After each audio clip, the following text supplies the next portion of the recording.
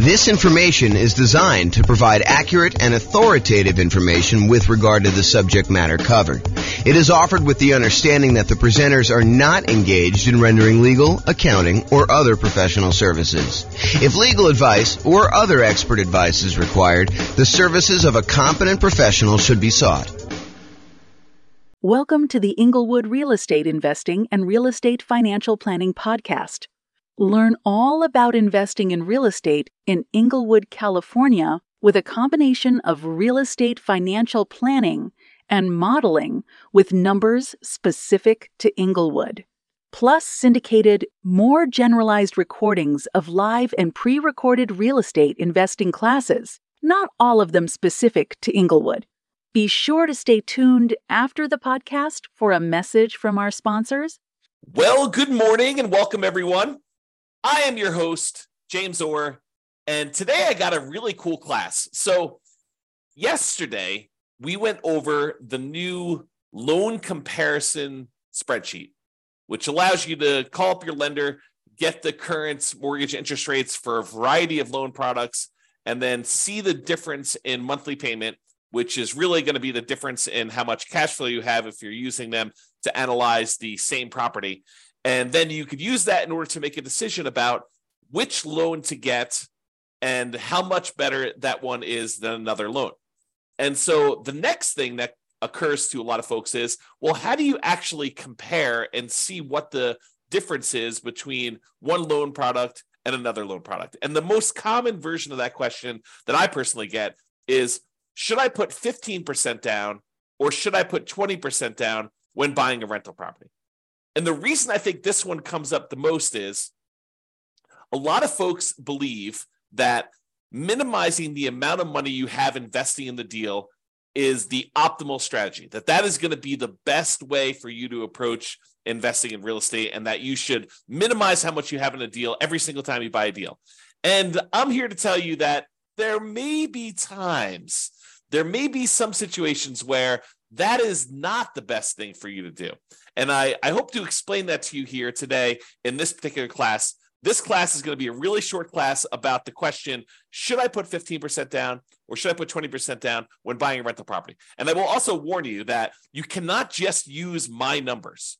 You need to call up your lender and get the exact mortgage interest rates for these different loan programs so that you can compare them side by side yourself with the actual numbers for that day, because they're going to vary. And sometimes it may not be this extreme. Sometimes it may be much more extreme than what I'm about to show you, but let's get started and look at this. So first thing is, call your lender, get the rates, fill in this form. It's a visual on the screen here of the form that I went over in detail yesterday. So go ahead and call your lender in order to get those. As I mentioned, your numbers will undoubtedly be different than what I'm showing you. You cannot just assume that, oh, James did the math for me once, therefore that is the math all the time. You need to do your math. This number does change over time. So really what we're doing is, you remember this shows you all the different government loan programs, the conventional owner-occupant loan programs. These are primarily for people doing like house hacking or nomad strategy where you're moving into the property. And then this kind of like greener section here is all the conventional investment property loans. And we've got 15% down with PMI, and then 20%, 25%, 30%, and 40% to show you. Today, I'm going to be focused in on this 15% to 20% kind of section. So this shows you the kind of like difference in monthly payments for the various loan programs for the investor loans only. And so you can see that the investor loan where you put only 15% down is significantly higher than the next loan program, which is the 20% down. In fact, if you just look at the difference in size of the drop here, you can see that the difference in size of the drop between going from 15% to 25% is way larger than the drop from 20% to 25%. And you might be thinking to yourself, wow, that's a really significant difference between going from 15 to 20 and 20 to 25. And yes, that is pretty common, because part of the problem is that when you get a 15% down loan, you also have private mortgage insurance. Not only does the interest rate change, not only are you borrowing less, you're going from borrowing 85% to borrowing only 80%, but in addition to that, you have private mortgage insurance, which is insurance that you pay to the lender to protect them in case you default. The lender's basically saying this, look, I would really prefer if you put 20% down if you got a loan. And you're like, but I don't want to put 20% down. They're like, okay, I'll tell you what. I'm willing to work with you on this. However, my concern is if for some reason something happens to you or something happens to the property and you stop paying on this mortgage, I might actually lose money or not be able to get all of my money back if I have to wait a few months for you to determine that you're not paying, then start foreclosure proceedings, hire an attorney, and maybe your tenant's not taking care of the property, and maybe I need to do a little bit of work on the property once I get it back, and then I need to go sell the property, and I need to pay a real estate agent, 4, 5, 6, 7, 8% in order to have them market the property and get the thing sold. And I have some holding costs while I'm waiting to do the foreclosure, and then also to foreclose on the property and get the property back, and then do the fix up I need to do in order to get the property ready to sell. And then the time period when I'm got the property marketed and the time it takes the property to sell. So I've got a lot of time and money and effort kind of tied up into this deal. And I want to make sure that I will get all of my money back in case you default and you stop paying on your mortgage and I need to foreclose. So I'll tell you what I'm willing to do. If you were to put 20% down, I feel as though that's a big enough cushion where I'm very likely, if all this stuff goes to poop and I need to foreclose with you, that I will get my money back. There's a possibility I'll lose some money, but the chances are pretty good that I will get my money back. However, if you want to only put 15% down, this is what we'll do. If you go pay this third-party insurance company that will insure me in case you default, and they will make up the difference, they'll make me whole for that amount that I'm short, then I will actually make you the loan with you putting 15% down. And so they say, you pay this third-party insurance company, you're paying them, you're going to pay them a fee to protect me. And that's what PMI is. If you put 20% down, you don't have private mortgage insurance, PMI. If you put less than 20% down, the lender's like, hey, look, I'm willing to make you this higher risk loan, but I want you to protect me in the process, okay? And so that's one of the things that's going on here. Let's look at the payment difference. I've just zoomed in on that loan comparison spreadsheet, and I'm just looking at the 15% down and the 20% column. It tells you the amount you put down, the amount of the loan that you're getting, the difference between those two. There's also a note in here about how many points there were. When I called up, there were actually points to get these rates. But here is the actual interest rate difference. So the interest rate difference between 15 and 20, the day that I called, which is not normal. I think that usually it's a little bit larger than this, but the day I called was only 1/8 of a point difference, which you may see it to be 1/8 of a point. You may see it to be the same. You may see it to be more than 1/8 of a point. In addition to that, there's also PMI on this 15% down loan, which is what we just talked about. So the overall effective interest rate difference is 7.22 versus 6.625. And again, when you call your lender, these will be different for you. You cannot use my numbers, all right?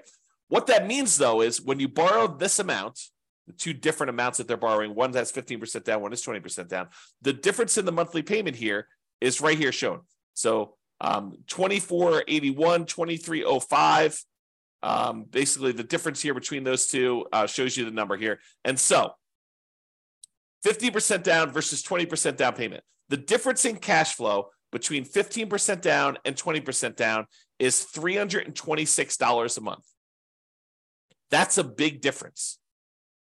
It's the difference between that $3,062 and $2,736, $326 difference. So if you annualize that, multiply it by 12, you get $3,912 per year. So you'd get $3,912 more per year for putting 5% more of the purchase price down. Remember, it's not just that you're borrowing less, but it is that you're borrowing less. It's not just that, but it's also you have a lower interest rate and you no longer have PMI. So for the extra $22,500, which is 5% of the purchase price in this case, that you put down, you earn $3,912 per year more, which is a 17.39% return on the extra down payment. Now, technically, you'd save a little bit more on closing costs because your closing costs on a loan that's smaller is a little bit lower, but we're not taking that into account. It's relatively small. Also, because you put more down, your estimated return on investment from appreciation and debt pay down and your depreciation would be lower. You'd be less leveraged if you did this. So you got to take that into account too. But if you're really concerned about this cash flow number, realize that the return you're getting on that extra amount you put down, that $22,500 more, is about 17.39%. And that's like a cash on cash return on investment. That's the return you're getting in extra cash flow on that property. So are there a lot of other places where you could go where you could get an extra 17.39% cash flow return on your money?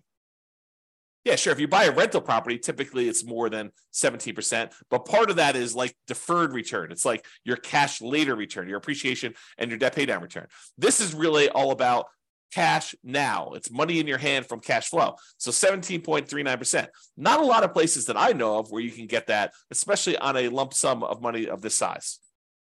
So in conclusion, it's not just about borrowing less. Putting more down tends to also improve your interest rate and eliminates PMI. You can determine the difference in payments to estimate the difference in cash flow, since the income is going to be the same if you're analyzing the same property. Then you divide that difference in annual cash flow by any extra you had to put down to estimate the extra return in cash flow that you're earning on that extra down payment. And then you got to ask yourself, can I earn that return or better somewhere else with similar risk characteristics? Okay. So the idea is do this calculation yourself and decide whether it is worthwhile for you to put this extra money down. And yours may not be 7%, 17%. In fact, it's very likely to not be 17%.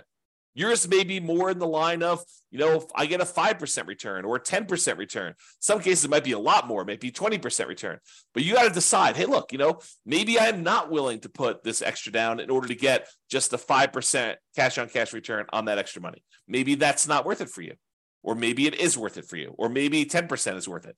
So you got to decide where your cutoff is. And part of the decision, at least for me, would be what else could I do with this money to get that type of cash on cash return over that time period. Okay. That's all I got for you. Hope you enjoyed this very short mini class on whether you should put 25% or 15% or 20% down. I will also tell you that this is a common question. The next most common question is 20 to 25. And I think most people don't even ask me about that one. I have to show them why it's advantageous for them to sometimes go from 20 to 25 because the interest rate bump between those two is usually pretty significant. So same thing applies, though, if you're thinking about 20 or 25%, is you run the math and say, this is what my payment is at 20, this is what it is at 25%, this is how much extra I had to put down, and figure out what the difference is, figure out what the return is on that extra 5% down to see if it's worthwhile for you.